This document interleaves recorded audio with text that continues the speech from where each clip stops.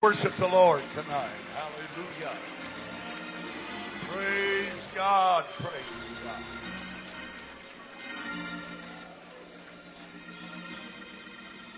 You'll remain standing for just a moment. Thank you, Brother Jones. And it's good to be with you. Your good wife, Sister Jones. If anybody can play music and sing and lead the choir any better, I don't know who it is. I can't remember. My, what a great choir. We ought to give this choir a big hand. Praise God. Great choir, great singing. I've enjoyed the singing here, the praise singing, the music, the worship, the fellowship. It's been very good. It's great to be with Bishop Johnson. My longtime friend. I appreciate him a lot. Had the privilege of preaching here several years ago. And had the privilege of preaching in your Winter Heritage meeting a few years back. So I really enjoyed those meetings. Brother Johnson, Bishop Johnson, is a special person, and I love and appreciate him so much. Great man of God. Amen. Thank the Lord. And I appreciate Pastor Burgess. Man, what a great man. What a great man of God. Amen. Amen. I appreciate this good pastor. Good work he's doing for God here. What a great man of God he is. Good to be here with these speakers. Brother Jackson last night, man, that was fantastic. This morning, Brother Picklesheimer, we heard from an elder and it was good. Brother Picklesheimer, that was good. Amen. And then we heard from Brother Von Morton. And nobody in the world could emulate Brother Von Morton. He's one of a kind, and he blesses me every time I hear him preach. Amen. I had the opportunity to preach in PSR meetings way back in the 80s and 90s. And great man of God. I've enjoyed fellowship through the years with Brother Morton. He's preached in our church areas several times. We've enjoyed that so much. Brother Moody, it's great to be with you. God bless you. Appreciate you and your ministry so much. God bless you. And we have a couple of folks here from North Carolina tonight. Brother and Sister Han. Where's Brother Han? There he is over here. Brother and Sister Han. I saw him up here in that choir. He's a good evangelist, and he works out of Durham. And I appreciate Brother and Sister Han a whole lot. God bless him. And Brother Lincoln Holker. Where's he? There he is up here. Pastor in Cherokee, North Carolina. Way up in the mountains. It's great to see him tonight. And then I'm very delighted to have my youngest daughter and her husband, Brother and Sister Robbie Mitchell here, and their daughters, Madison. Madison was in Durham last week, and she just turned 20 last week. And Megan is about to turn 18. And Marley is 10. Y'all raise your hand in case these folks don't know you, brother and sister. This is my youngest daughter and her husband. I love them. And my grandchildren, 3 grandchildren. I appreciate them being here. They pastor in the Denver metro area. Been there over 3 years. Starting a new church. Just started the second work. So I appreciate and love them so much. And I'm glad they're here. They blessed me by coming. Amen. Praise God. I have 2 daughters. And have 5 grandchildren, and all of them are boys except 4. And I love my grandchildren, my children, and my sweetheart, my wife, 52 years. She's not well. She'd like to be here. Talked to her on the phone today. She's not doing well, but she's been my sweetheart for 52 years. And I love her very much. Great to be with you. Thank you for the invitation to come. And if you turn to Exodus chapter 4, now I wondered when Bishop Johnson invited me to come to a youth meeting, preaching a youth meeting of all things. And I thought, man, I'm telling you, I don't know. I don't know about this business. And then I found out that all of these speakers were going to be over 70.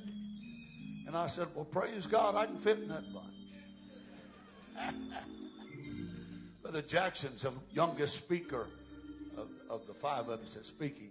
So he's the young one in the crowd. Amen. What a great message last night. I believe every word of it. Great. Amen. And I got thinking about older folk. You know, Ronald Reagan was 69 years old the first time he was elected president.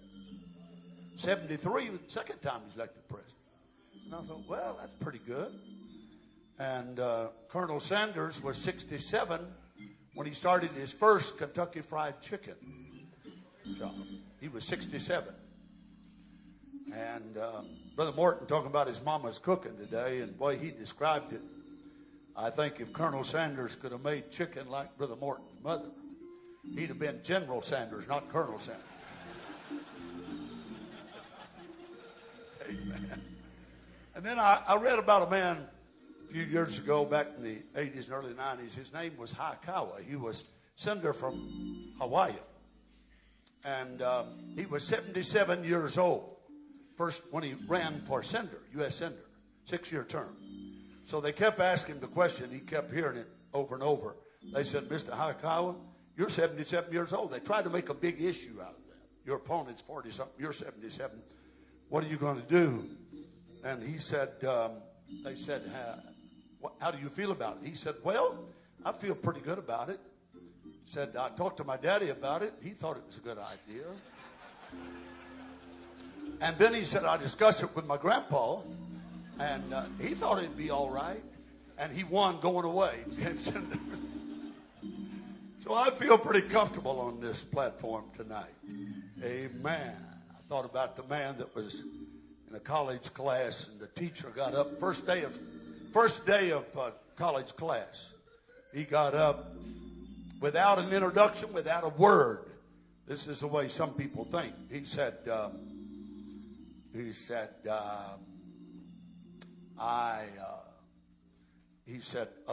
Elizabeth was the Queen of England, and Hirohito was the Emperor of Japan, and Reagan's the President of the United States. He said, how old am I? Well, it don't tell you much. You know. He said it again. Said Elizabeth is Queen of England, Hirohito is Emperor of Japan, Reagan's President of the United States. How old am I? An old boy, country boy back in the back said, you're 44. He said, that's right. How did you mathematically figure that out? Give us the equation. Come up here. The guy came up there on the platform. He said, tell us how you figured my age out. He said, well, I got a brother that's in a mental institution, and he's 22. And I figured you was twice crazy as he was. So I guess that's one way of figuring things out.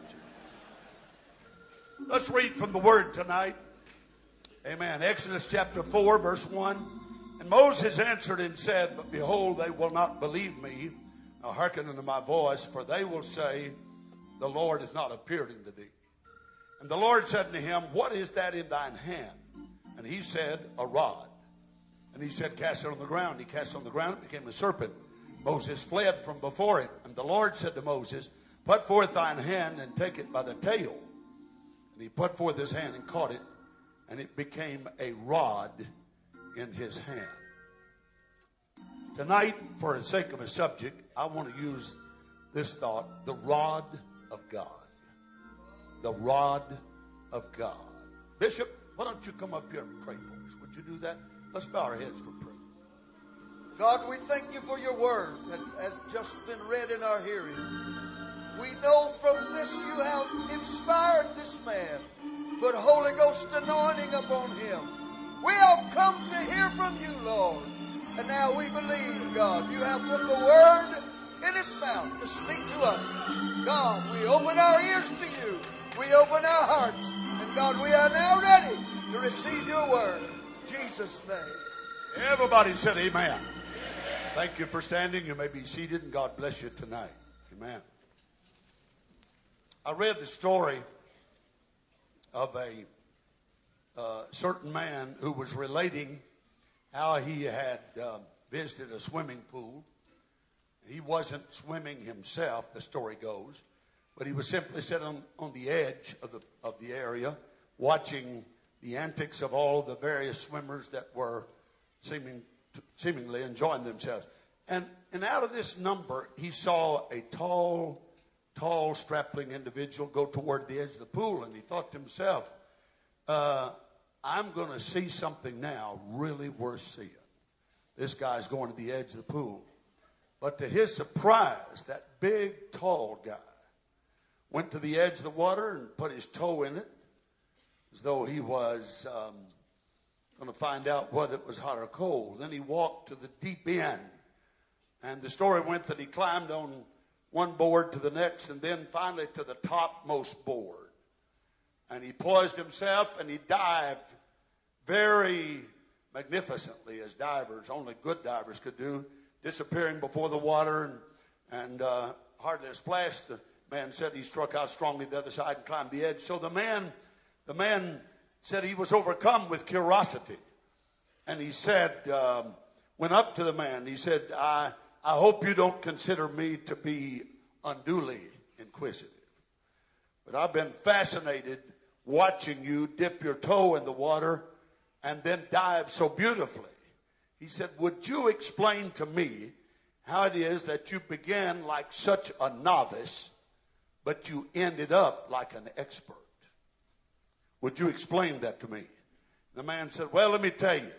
To be frank, he said, I guess that's a little bit childish, but I'm a teacher, and I used to teach in a country school, and they had a swimming pool there. And he said, one hot summer day, evening at night, he said, I thought before turning in that night I would go and take a plunge in that half moonlit night. So he said, I went to the pool, and I climbed until I was on the top board, and I stood there, and I raised my arms.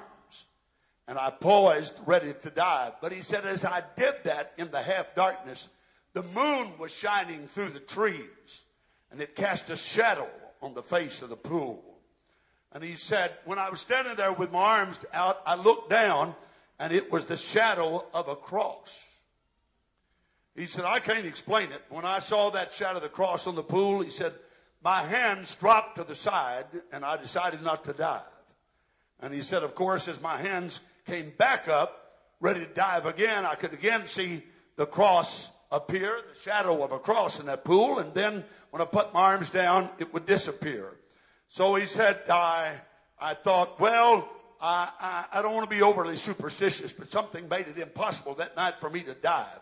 And he said, climbing down from that diving board, I went to the edge of the pool and I looked in, and when I looked in that pool in the dimness of that night, he said, I discovered that unknown to me, the pool had been drained that day for cleaning. And he said, if I had dived, then if I'd have dived like I planned to, head first from that top board, I would have been killed immediately. He said, so you probably think it's kind of stupid of me, but I made a rule that night with myself, no matter how obvious the water may seem. Before I dive, I'm going to test the water and see if it's real. And he said, sir, I can't explain it, but that night I was saved by a cross. And to say it was the cross that saved me isn't the whole story. Because when you're reading the Word of God, the Bible talks about Jesus Christ. We're here. He's the author and finisher of our faith. He's the head of the church. He's the Savior of the body.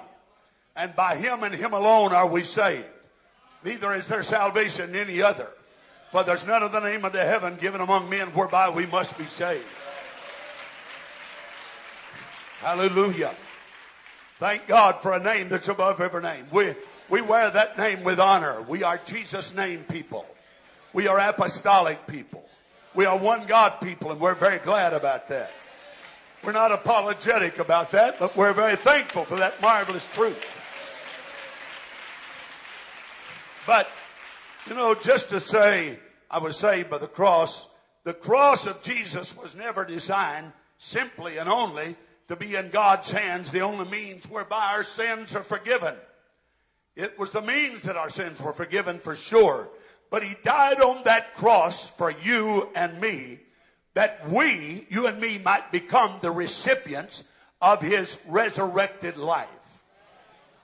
Amen. In other words, He died for what I have done to make me fit for heaven. And he arose again from the dead to take the place of what I am and make me fit for earth.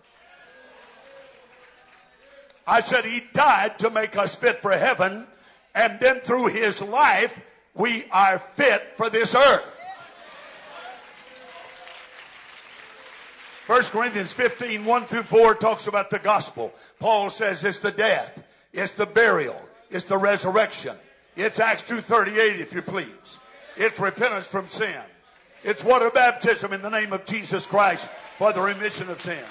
It's the infilling of the Holy Ghost with the sign of speaking with tongues as the Spirit of God gave the utterance. Hallelujah, hallelujah. And what he is made me fit for earth on my way to heaven. I said what he is made us fit on this earth to go to heaven. I was reading today in Romans 5 verse 10. Paul said if when we were enemies, we were reconciled to God by the death of his son, notice, much more being reconciled, we shall be saved by his life. Thank God for the blood. Let's sing about it. Let's preach about it. Let's talk about it. But just because Jesus gave his blood on the cross doesn't mean you and I are automatically saved.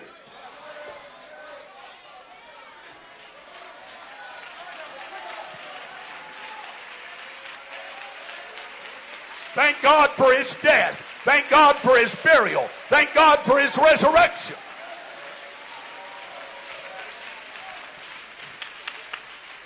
Hallelujah. So Paul said we shall be saved by his life.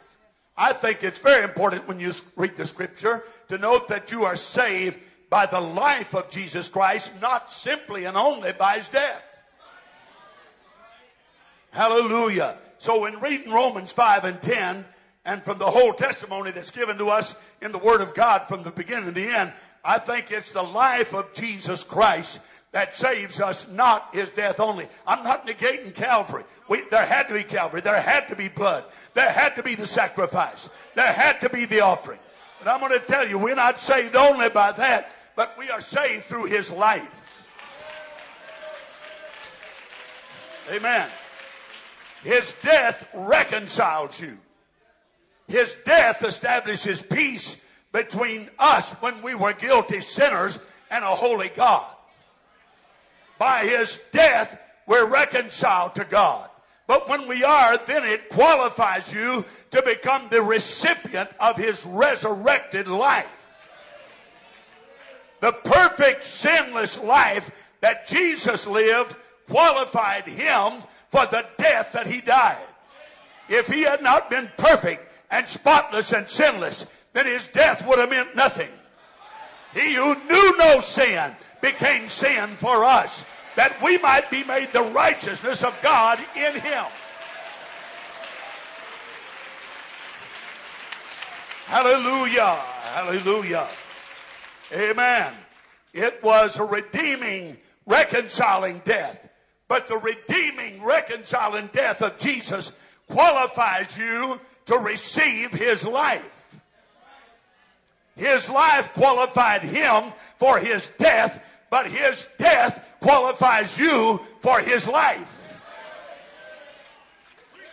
Everybody still with me tonight? It's wonderful to know that Jesus Christ, not only in his sinlessness, died for our sinfulness, that we might have peace with God, but being crucified for our redemption, he rose again the third day, that the mighty power of the Holy Ghost might come and occupy our humanity. I said the Holy Ghost has come to live in us. Paul said it's Christ in you, the hope of glory. Thank God for the power of God that's in us. Thank God for Pentecost. Thank God for the anointing and the infilling of the Holy Ghost. So you see, when he comes, and you maybe see, when he comes and occupies our humanity, then our hands become his hands. Our lips become his lips. Our mind becomes his mind. Our eyes become his eyes.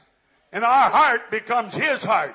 So that Jesus Christ can live in us, can walk in us, can work in us, and talk within us.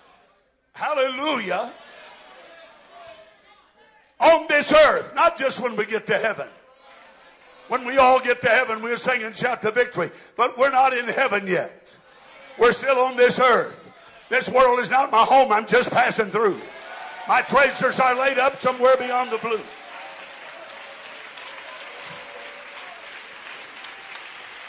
Hallelujah. Anybody glad for the Holy Ghost tonight? Through his death, his burial, and his resurrection, we die to sin. We're baptized in his name and our sins remitted. We get the Holy Ghost speaking with tongues. Thus we are born again of water and spirit. Let's clap our hands to the Lord. Amen. You may be seated. The Old Testament gives us a lot of these wonderful pictures that we look at in the New Testament. And I want to look for a moment in Exodus chapter 17 concerning the children of Israel. The Bible said at the outset of their journey through the wilderness, they were on their way toward Canaan. And I don't really need to tell you tonight, you already know that Egypt is a picture of the unredeemed. Egypt is a picture of the unconverted. Egypt is a picture of any person without God. Egypt is a picture of people lost without God. Egypt is a picture of people in bondage.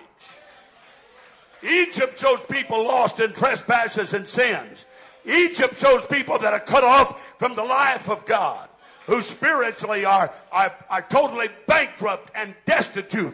Israel, or Egypt, as we see it in the Bible, is a place of slavery. That's where you used to be. That's where I used to be. Young people, that's where you were. Hallelujah. Paul said, and such were some of you, but now you're sanctified, you're justified in the name of the Lord Jesus by the Spirit of our God.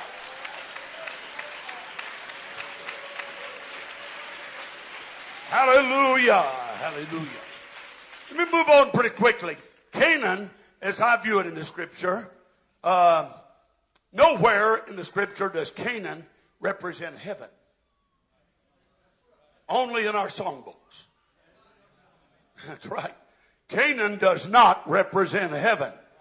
We can sing we're living in Canaan's land, but we've been filled with the Holy Ghost and we're on our way to heaven. But Canaan represents the resurrected life of Jesus Christ. It represents the victorious Christian who is filled with the Holy Ghost. Deuteronomy 12:1 said, the land which the Lord thy God of thy fathers giveth thee to possess it. All the days, notice, God said, I'm going to give it to you to possess it. All the days of your life. All the days of your life upon the earth. God said, I'm going to give you the land to possess it. So Canaan represents the victory that we have through Jesus. Hallelujah. Hebrews chapter 3 said the children of Israel should have been possessors right then, but they were not, for they grieved God for 40 years. What should have been an 11-day journey to Canaan took 40 years. And they wandered and stumbled in the wilderness. Hallelujah. God wants to bring every one of us out of Egypt and out of the wilderness unto a land of victory and deliverance in his name. You know when you look at the scripture, about halfway between Egypt and between Canaan, there was a wilderness. You've got Egypt, you've got Canaan, but there was a wilderness. Shows the picture, that wilderness of people that are defeated. They're not really walking as they should. So they're in the wilderness. And they never entered that land. You see, if you and I are barren and unfruitful, then God's not happy with us. We may be busy in the work of God, but it's got to be more than busy, and we ought to be busy. We ought to be laborers for God. We ought to be workers together. We ought to be laborers in the kingdom. Young people need to help spearhead the way for an apostolic revival in the end time. Hallelujah. I said young people ought to be knocking on doors. Young people ought to be winning souls. Young people ought to be teaching Bible studies. Young people ought to be winning folks to God. But you know, a lot of people make up for their barrenness with their busyness. They are busy. A lot of people are busy in the church, but they're barren and unfruitful. Exodus 17:6, God said to Moses, thou shalt smite the rock at Horeb. So at the beginning of their journey, which corresponds to us with redemption, Moses, at God's command, the Bible said he smote the rock. And the Apostle Paul made it clear in 1 Corinthians 10 to us that that rock being smitten by Moses was a foreshadowing of Jesus Christ. He says, and that rock which followed them was Christ. That rock that followed them was Christ. But that was at the very outlet. That was at the very threshold of their journey. And no sooner, we read in the scripture, had the rock been smitten, that the water flowed from that smitten rock that we see in Exodus 17:8. Then immediately there came Amalek, the next verse, and said, fought against them. I'm going to tell you, just because you've been delivered doesn't mean the devil's not going to come and fight against you. The devil's going to fight you in your family. He's going to fight you in school. He's going to fight you on your job. He's going to fight you everywhere we go. The devil is cunning and crafty and deceitful, but he's a liar and the father of it. Now I'm going to tell you, if you got your mind made up, the devil can't stop you.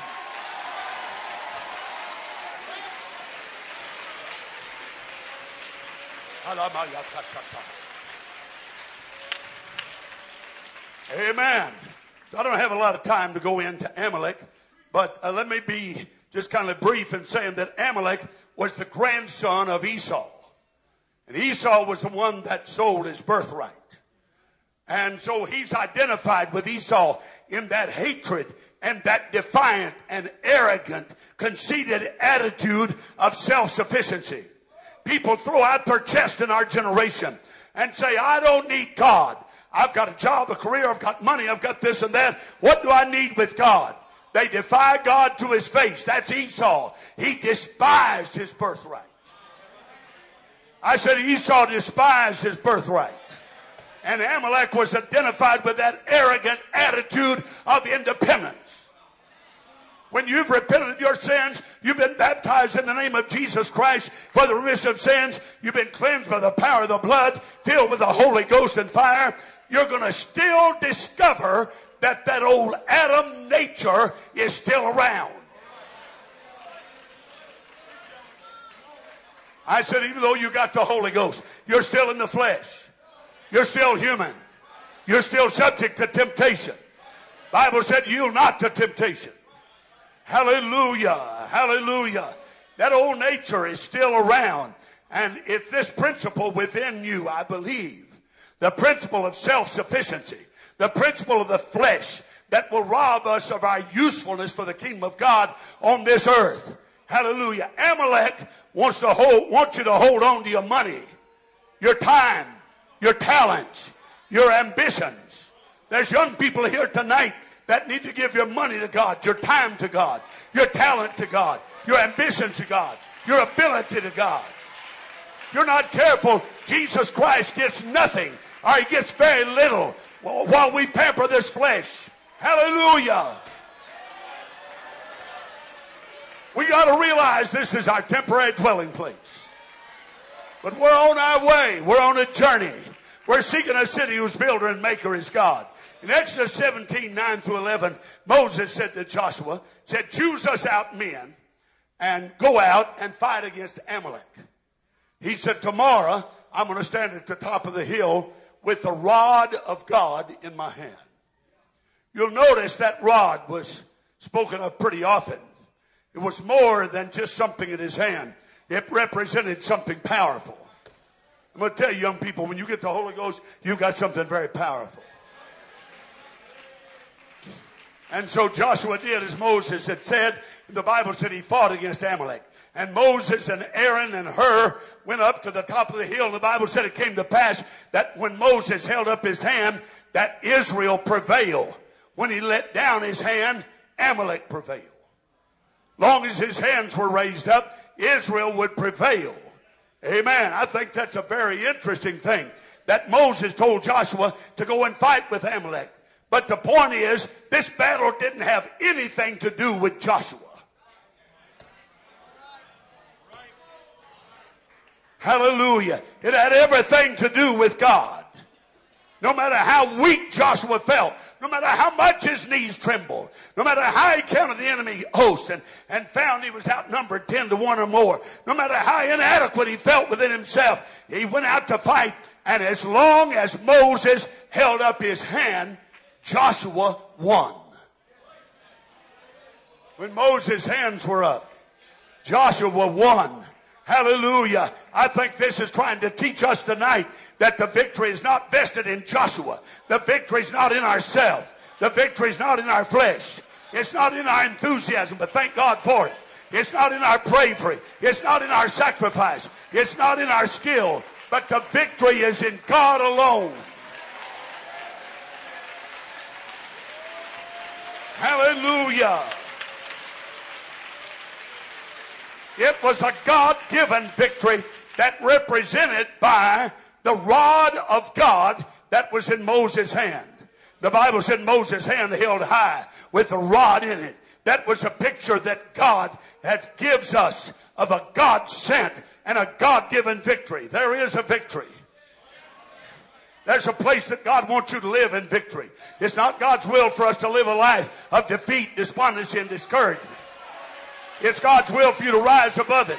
Take the spirit you feel in this youth convention, take it home. Take it to your church.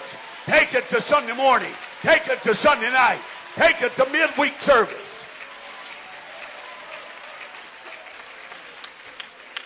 And so the Bible said that Moses and Aaron and Hur went up to the top of the hill. They went up to the top of the hill.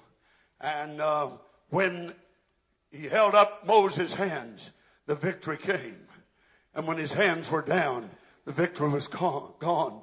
The moment I believe that Moses stopped appropriating that God-given victory, no matter how hard, no matter how enthusiastic, no matter what skill or bravery that Joshua fought against Amalek with, he was beaten hands down every time. Every time your hands down. Hallelujah. I believe in going to church and lifting your hand.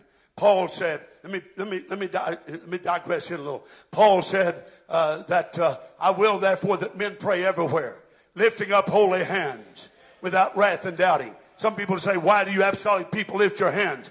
The Bible said, David said, let the lifting of my hands be as the evening sacrifice to thee, O God, my strength and my redeemer. Why do we clap our hands in church? He said, clap your hands, all you people. Make a joyful noise to the Lord. Hallelujah. We're not crazy. We're not out of our mind. When we lift our hands, when we clap our hands, when we sing and shout and dance and run the aisles and talk in tongues, we're not a bunch of crazy people. We know what we're doing.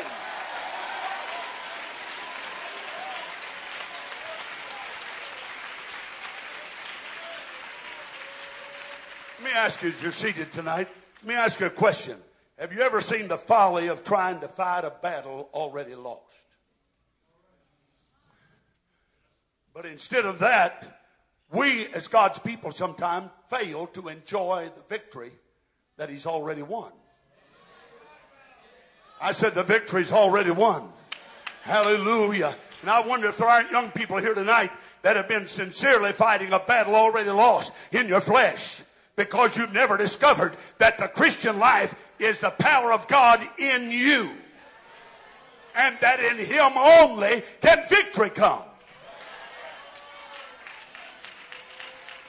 That's why your pastor teaches you to fast and pray and live for God and worship God. Let me ask you the question, where did Moses' rod come from? Where did he get that rod?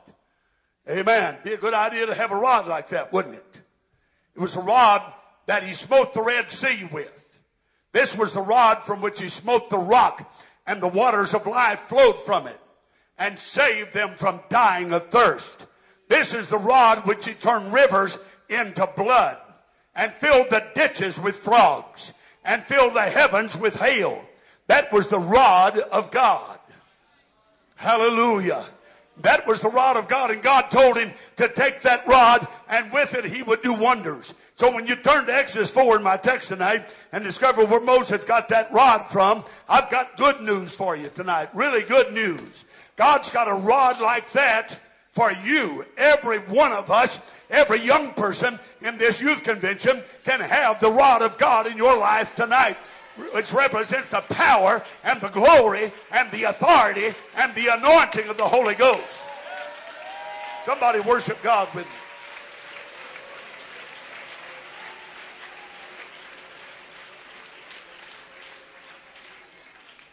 Brother Morton said today he wasn't drinking water because he's thirsty. He said he's drinking water to build up steam. Well, I drink water because I'm thirsty.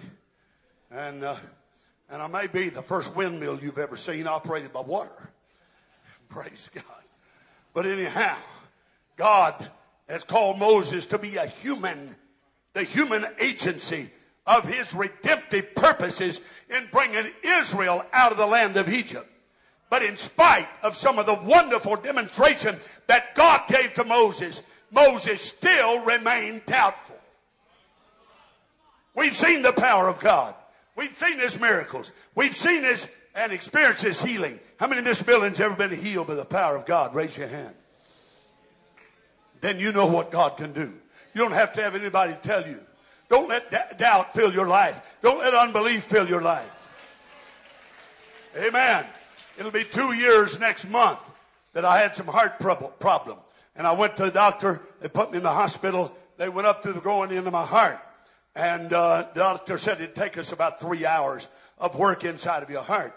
But when he came out, my wife said that he was perspiring heavily, and it took him 6 hours instead of 3. Amen. And he was in my heart. And I thought the only ones that ever been in my heart were Jesus and my wife. But that doctor got in my heart too.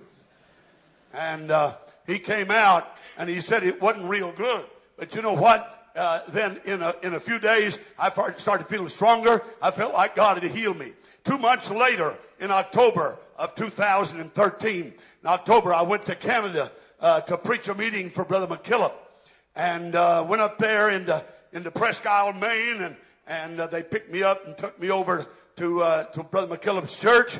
And I was there and preached on Thursday night of their anniversary conference. On Thursday night. And on Friday night, Brother Wade Bass preached. And then on Saturday morning, I preached again. I was supposed to fly out Saturday afternoon. The only problem with that, I have no memory of Friday night. I have zero memory of Saturday. I have zero memory of preaching Saturday morning. They gave me the CD, but I haven't had the courage to listen to it yet. Brother McKillop sent it to me, but I haven't listened to it. I'm afraid to.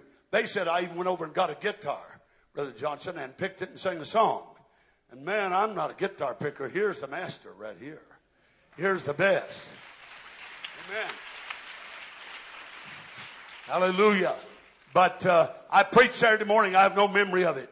And the man picked me up and took me to Presque Isle an hour or 2 hours away. I have no memory. I don't remember who he was. And he put me on the plane, and I went to Boston. I changed planes, but I have zero memory. This is what I'm told. I flew into Raleigh-Durham. My wife and daughter, Lisa's sister, Sister Beth, met us.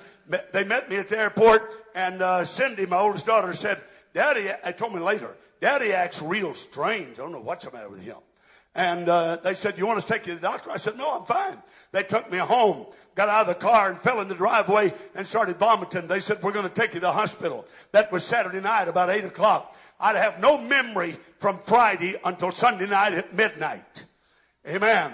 At midnight, they said I had a blood clot on the brain, and it was going to kill me if something wasn't done. So they drilled a couple of holes in my head.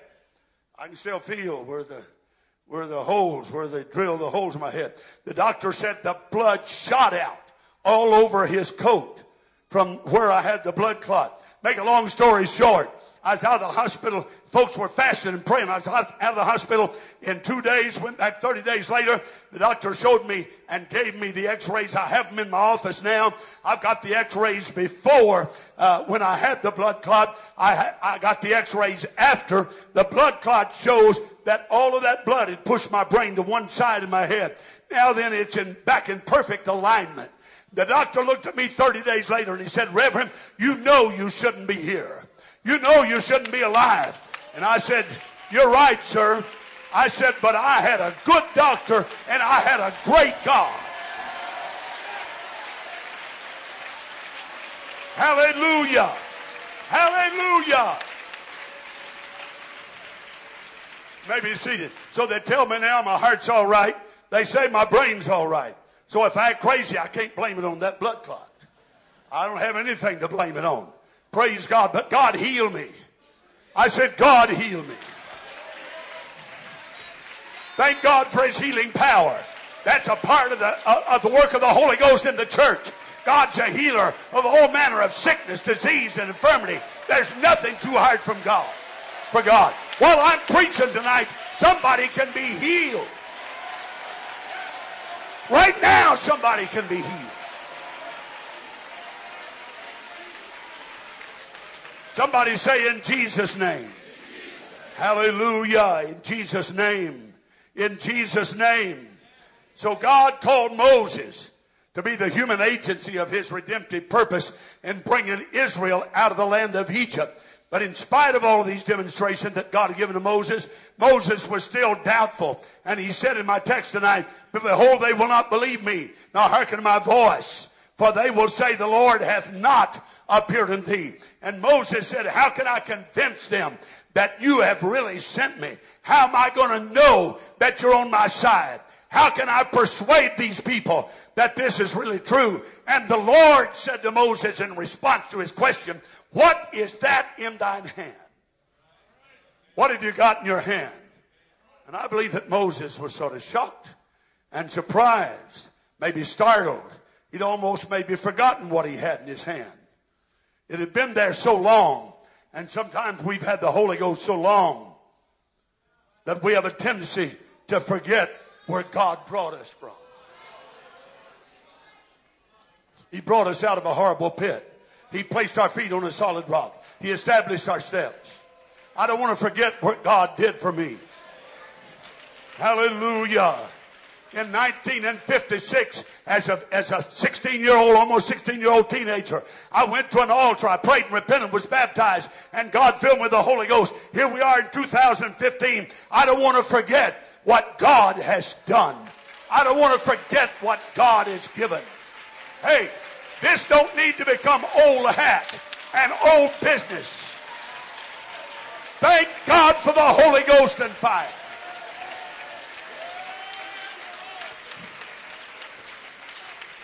You see, maybe see, Moses had been a servant of God and a shepherd for 40 years in the backside of the wilderness, and he looked at that rod probably as just a piece of wood, probably a shepherd's staff, a rod.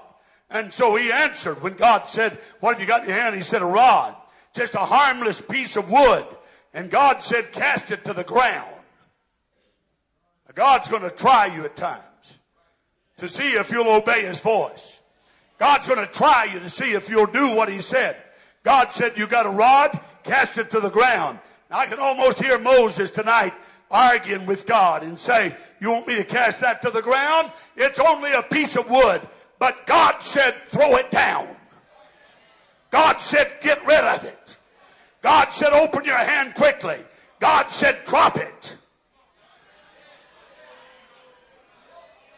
What have you got in your hand? I've got a rod. And God said, throw it down. And when he dropped it, you know what? It became a serpent. That rod, that piece of wood became a serpent. And Moses began to flee from it. And look, God, that's a snake. Amen. We're not a snake handling church.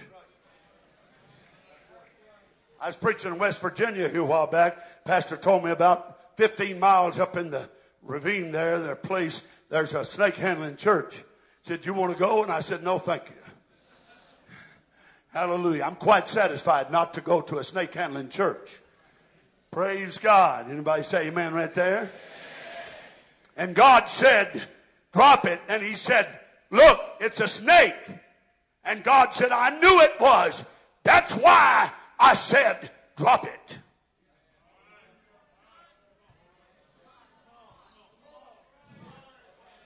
But you see, you didn't know, Moses. You've had it so long, and it's been so harmless. You didn't know, God said, but I know.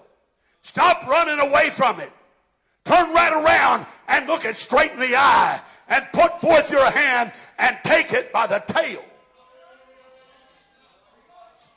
You've ever been around snakes, and I've been around a few little harmless ones.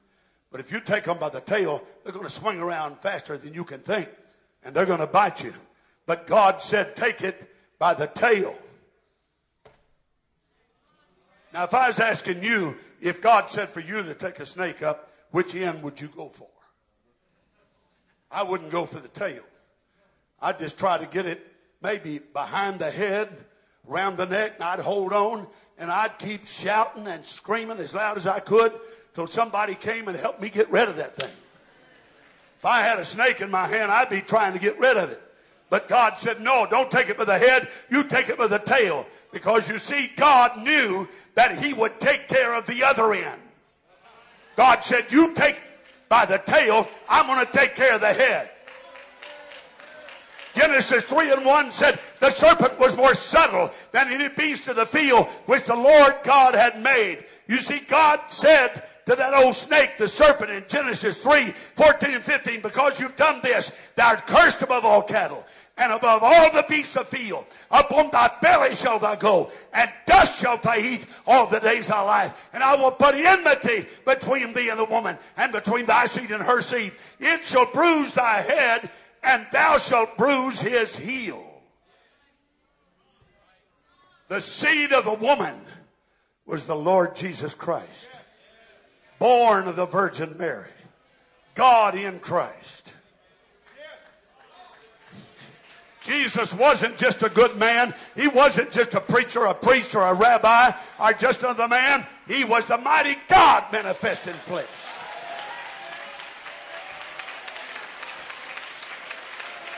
Aren't you glad you know that revelation tonight? He's more than a man. He's the mighty God. He's the everlasting Father. He's the Prince of Peace. He's the Rose of Sharon. He's the lily of the valley. He's the bright morning star. He's the fairest of 10,000 of my soul. I'm talking about Jesus tonight. At the death of Jesus on that cross, that old snake bruised his heel. But through his death, Jesus Christ destroyed him that had power over death, even the devil.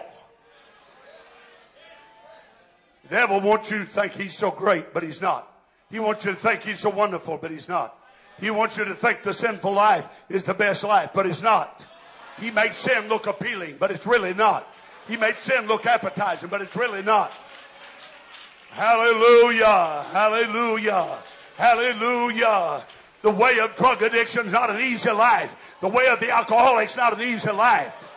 The way of immorality is not an easy life. God will deliver from drugs and alcohol and fornication and adultery.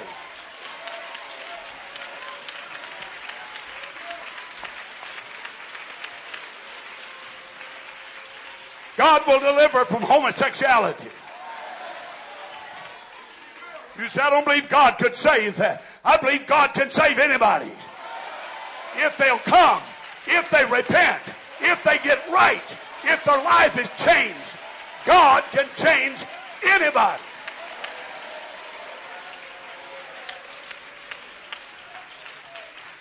The headlines, maybe see, headlines of USA Today, the headline, front page, said that America now is accepting gay marriage and Obamacare. And I got to reading, that's the headlines, front page. I got to reading on back in some of the other pages.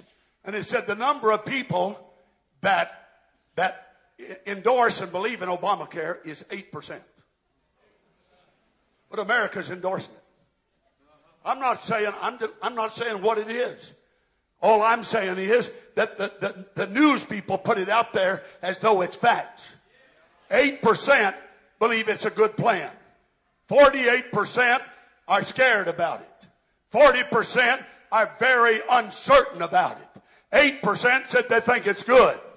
In the gay marriage thing, the headline said, America's accepting. And they want you to go on, and don't any politician raise the issue. It said in the paper, it's already settled. That's a settled issue.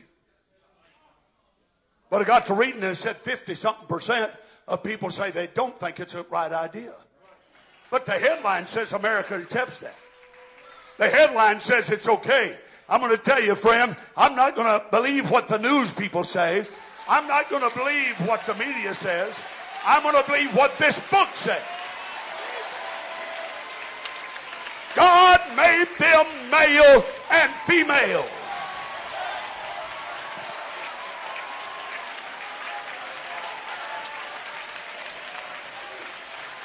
Hallelujah. Hallelujah. 3 to 4% of America is gay, but the papers want you to think it's everywhere and everybody. But I'm going to tell you, in the midst of all of this, God's still got a church.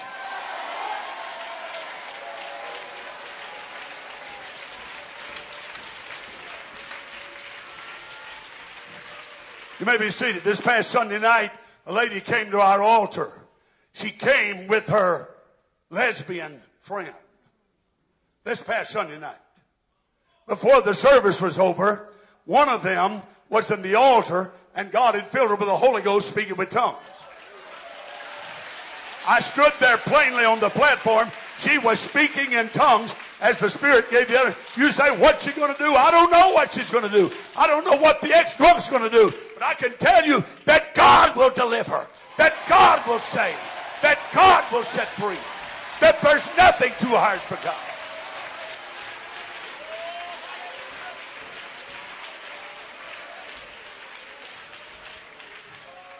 Hallelujah. So at the death of Jesus on the cross, that old snake bruised his heel. But through the death of the Lord Jesus Christ, Jesus destroyed him that had power over death, even the devil. Jesus bruised his head. You take that serpent by the tail, I'll take care of the head. Hallelujah. Hallelujah. I'm saying it's a victory already won. Amen. And why don't some of you look that devil straight in the face and take it by the tail and say, I'm going to take you by the tail because God has already taken care of the head. The head's already been bruised. Jesus took care of that. Jesus paid it all. Got my all to him I owe.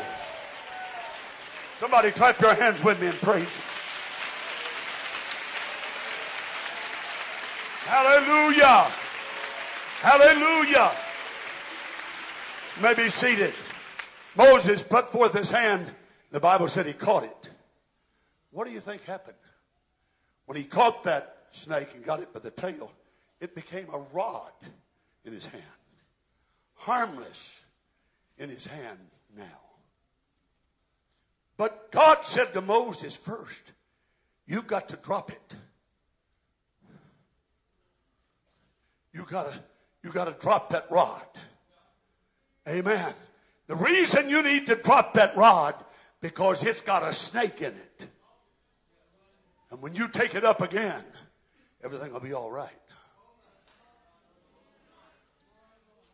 Hallelujah. So God gave it back to him after he took the snake out of it. Hallelujah. I feel the presence of God here tonight. God said in Exodus 4:17, he said, thou take the rod in your hand, and whatsoever thou shalt do it, you will do signs. In verse 20, the Bible said that Moses took his wife and his sons and set them upon an ass and to return to the land of Egypt. And Moses took the rod of God in his hand. I'm preaching tonight about the rod of God. It's the rod of God, not the rod of Moses. It's the rod of God.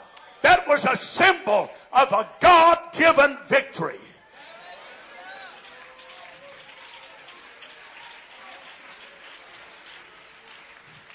It was the symbol representing the very God-given fact that God in Christ, Jesus Christ, the mighty God, has already defeated the enemy and death and hell. And he's defeated the devil himself. And so God saved you from fighting a battle that's already lost when he invited you to join him in a victory that's already won. What have you got in your hand? Maybe it's been there so long you've forgotten what it was. God said, drop it. You may be tempted to argue with God and say, God, why should I drop it? There's nothing wrong with this. But God says, drop it. What have you got in your hand? Sports is playing a big role in America tonight. Sports has become a major god of this generation. Hallelujah. Organized sports is playing a big role. Boys and young men that can throw a ball or catch it or hit it, whatever, are making astronomical amounts of money. 5, 10, 15, 20, 25, $30 million a year. Who ever heard of that? Signed a contract for 4 or 5 years for $100 and something million just because you can play sports. Sports has become a god in America. Let me tell you my stand. When I was almost 16, I was playing on the high school basketball team and the baseball team. When God baptized me with the Holy Ghost on a Tuesday night, we had one game to go. I was on the high school basketball team. We had one game to go for the rest of for the state championship. I went in the next morning and I turned in my shorts and my uniform. And I said, Coach Armit, I'm not going to be on the team anymore. He said, what do you mean? I said, I'm not going to be on the team. He said, you can't do that. I said, I just did it. He said, you mean you're quitting the team? And I said, yeah. And he said, you can't quit the team. I said, sir, I'm quitting the team. He said, why are you quitting the team? I said, I went to church last night and God filled me with the Holy Ghost and I'm quitting the team.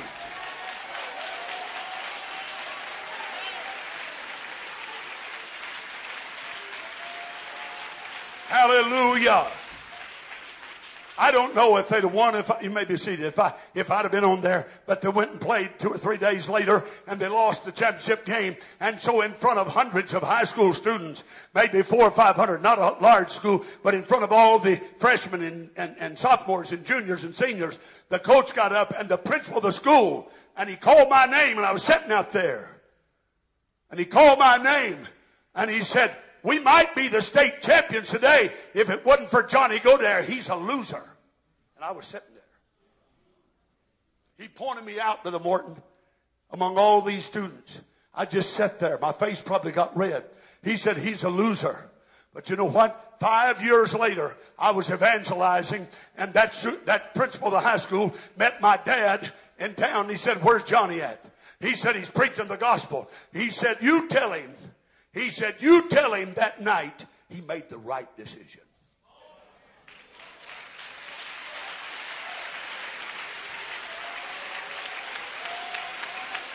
Hallelujah. Amen. What's wrong with doing right? Let's do what's right. Let's serve God with all of our heart. Hallelujah. Hallelujah.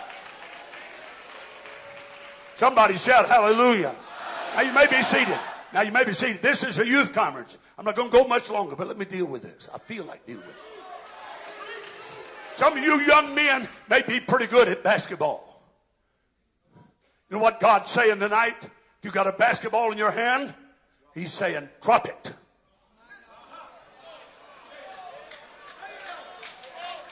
Drop it.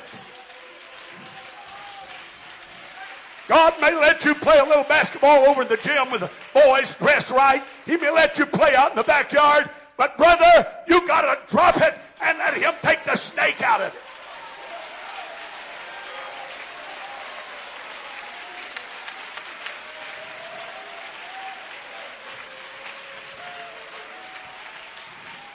Hallelujah. May be seated. Some of you young men may be good at throwing a football or catching it. And the devil tempts you to go play on the team. We got a word from God tonight. God talked to me about this 3 months ago or more. And God said, tell you, and I'm just telling you what I felt of God. God said, if you are thinking about football and you're pretty good at it, and the boys and the coach and others are wanting you to play, I got a word from God. Drop it. What have you got in your hand? A football? Drop it. What have you got in your hand? A baseball? Drop it. What have you got in your hand? A basketball? Drop it.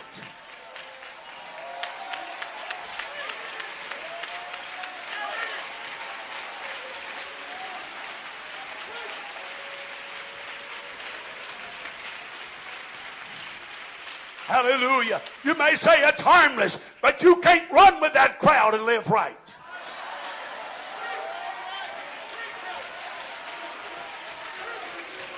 Hallelujah. You got to put Jesus Christ first in your life. You can't do that when you're on a team. You got to put the team first. You got to play when the team plays. You got to practice when the team practices. But if you're a child of God, you got to put God first in your life. In everything. What have you got in your hand?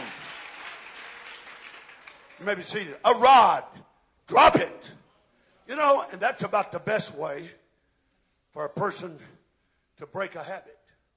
I've had people come to me as a pastor and say, man, I'm trying to quit smoking. I'm trying to quit drinking.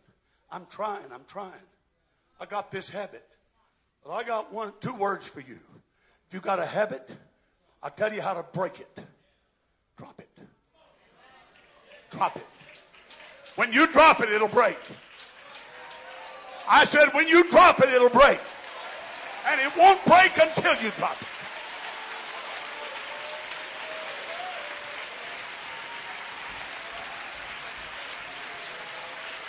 You may be seated. So the coach may want you to play, but drop it. The boys on the team may want you to play. Drop it. You may know you're better than some of the others that's on the team. Drop it. You may know you could be better than the rest of them. Drop it. You may know you might could make a career out of it. Drop it. I don't know of anybody that's playing sports tonight that's baptized and got the Holy Ghost and living a victorious life. If you do, come and tell me after church. I don't know of one that's playing sports tonight that's living a victorious Christian life. I don't know of one.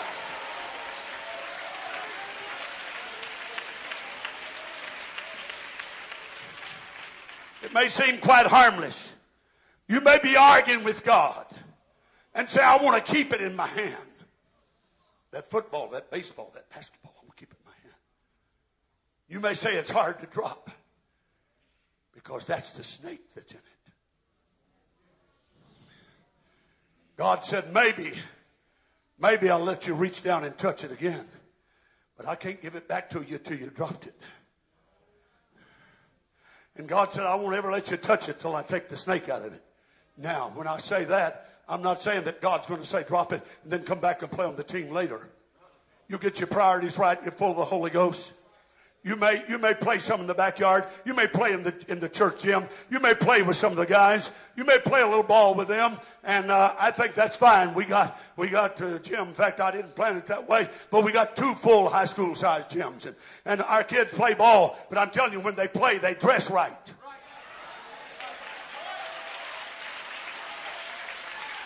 We got folks here tonight that can vindicate and justify what I'm saying. They're from Durham. When they go to our gym, they play right. They dress right. They talk right.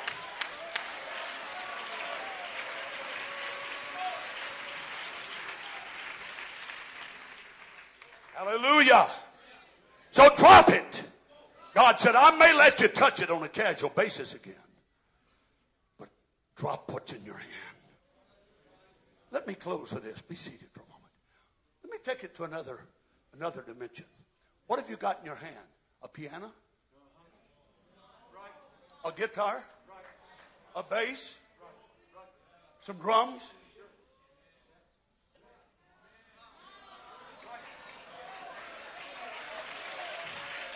A little bit heavy for your hand, but you understand what I'm talking about. Your musical gifts and talents. And some people may be sitting here tonight saying, you know, Pastor Godair, could you tell me how to best use my Christian life? I've had them come with that approach. What kind of a Christian ministry should I focus on? Or what should I focus on to get the best use of my skills on a piano or a guitar or the drums or the bass or whatever. Are you still with me? Amen. You may be asking, you want somebody to tell you, can a Christian orient your life around a piano? No. That's right. Let me tell you something. Thank God for good music directors. We've got some here tonight. They don't come any better than this one. Thank God for people that are in music. But the people that God's blessing are in the music because they're not looking for that as a career. They dropped it and God let them pick it up again and use it right in the church. God said, drop that piano, it's got a snake in it. God said, drop that guitar, it's got a snake in it. God said, drop those drums, it's got a snake in it. Hallelujah, hallelujah, hallelujah. You know, I had a music director one time, he's not there now, he may be seated, and he came back from a conference and said to me, Pastor, my soul was disturbed. I said, why? He said, I went out to eat with several music directors, quote unquote. And he said, they started talking stuff that I couldn't agree with. I said, what did they say? He said, some of them were saying, we're more important to the service than the pastor. He said, they were saying this sitting around eating. We ought to make more than the pastor makes. Because the church service don't move until we move it.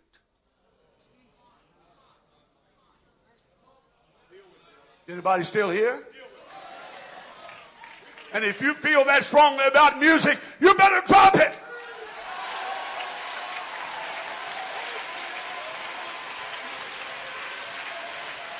Hallelujah. Hallelujah. You may be seated. Whatever happened to singing good songs like we sung tonight? Songs about the blood. Songs about Jesus. Songs about Calvary. Songs about the cross. We don't need rock music, rap music, worldly music. We need Christian music in our church.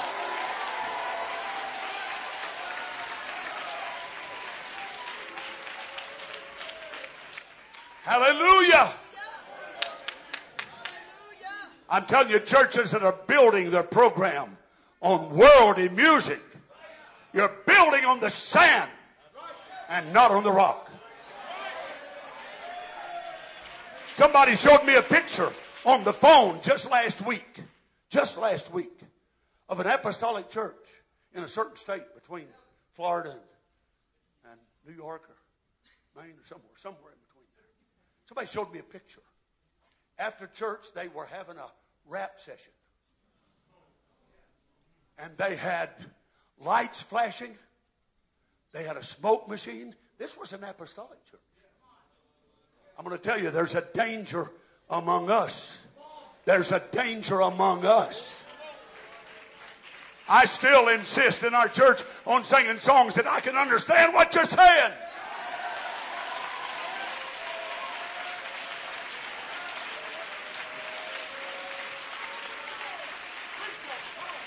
You may be seated. My sister-in-law, Sister Diane Godair, the wife of my brother, Kenny Godair, they pastor 30 miles from me in Burlington, North Carolina. And she was telling me one time, I think she overstated the point, but here's what she said.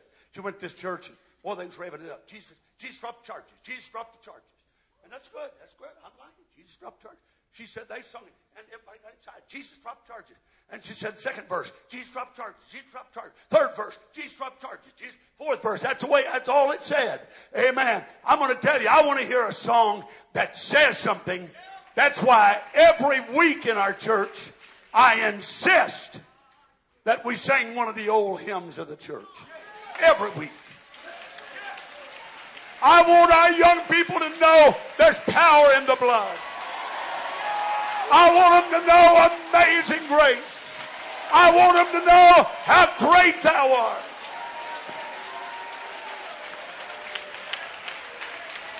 Praise God. Is anybody still here? I said, is anybody still here?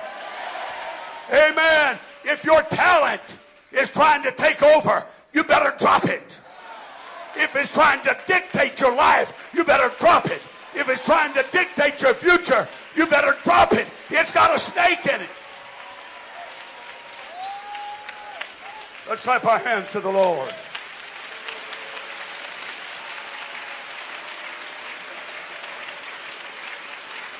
So somebody, you may be seated. Here's what I felt like saying before I ever came.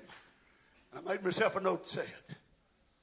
Until you're prepared to go on in your room and get down on your knees and say, God, I've got empty hands. I'm dropping that piano. That's not going to be the main thing in my life now. If I don't ever play the piano in church, I'm still going to live for God. If they don't ever ask me to sing a special, I'm going to still live for God. If I don't play the drums, I'm going to still live for God. I'm going to be in church.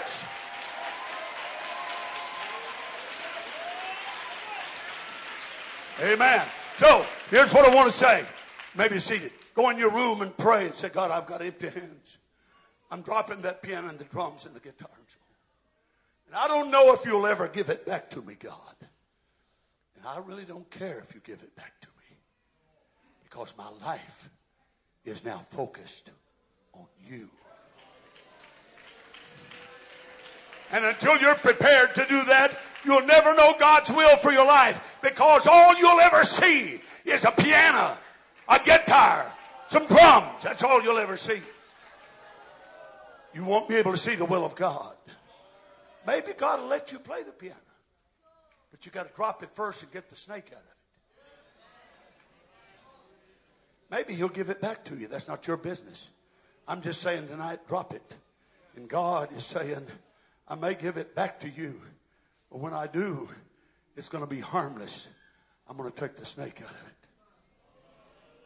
That same principle will apply to your boyfriend or your girlfriend.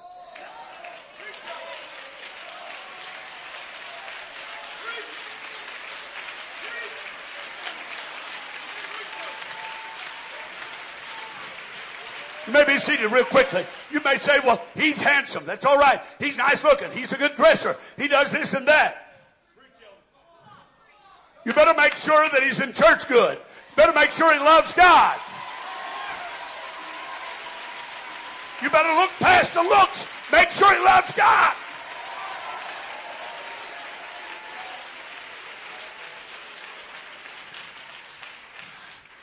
Hallelujah. You may be seated. Maybe, just maybe, that girlfriend may be your future wife. But it may not be God's will.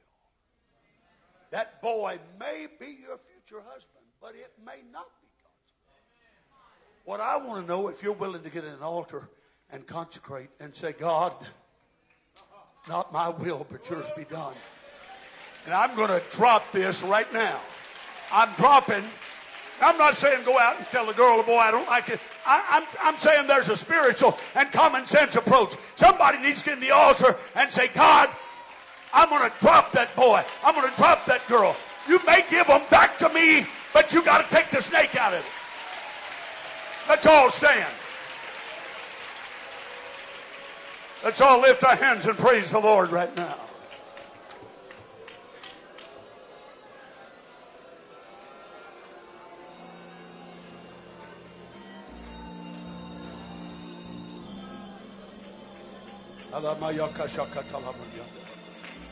Somebody worship God with me.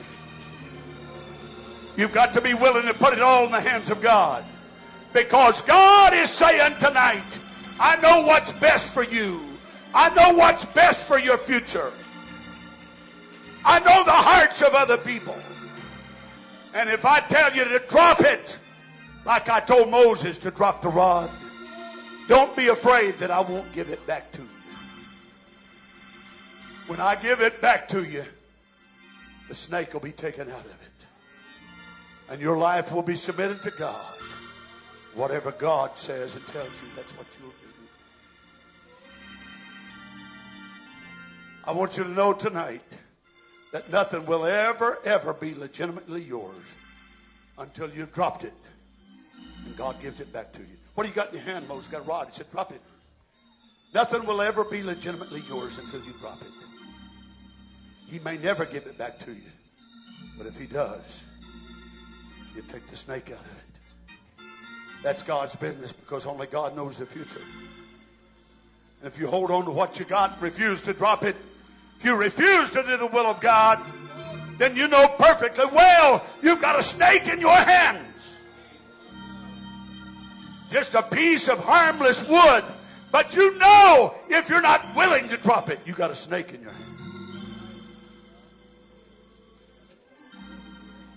I read the story of a certain man that came to this country from another country. He went to a circus and he started performing in a circus. The story goes that they had several items on the program and his was the last one. The last and most spectacular event in the circus was about to be performed by this man. The lights were dimmed. The colored spotlights were focused on the arena. And before long, the story said, the magnificently clad trainer came up with all of these imitation jewels, sparkling in the colored lights. He swaggered into the ring, and with his whip, there was a rustling in the grass. And out of the grass came a boa constrictor. This was all a part of the program. It was the last great act of the night for the circus. That boa constrictor crawled its way up to the trainer. And as the applause and the shouting increased, it wound itself around him, starting with his ankles, then up to his knees. Crowd was cheering, hollering, whistling.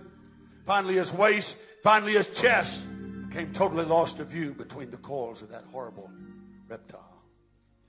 In the midst of all the applause on this night, suddenly there was a blood-curdling shriek. And then there was a silence, as though you had cut it with a knife. There was a snapping. There was a cracking of his bones.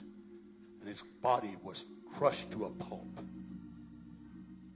He had that snake, they said, I read the story, for 18 years. He caught it when it was only 9 inches long.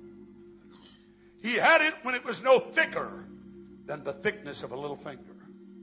At any time in its beginning, when it was small, he could have crushed it to death between his thumb and his finger. He could have dropped it and had an empty hand. But he kept it. And he played with it. And he thought he could tame it. But it killed him. The sin that you think you can play with and tame is going to come back to crush you.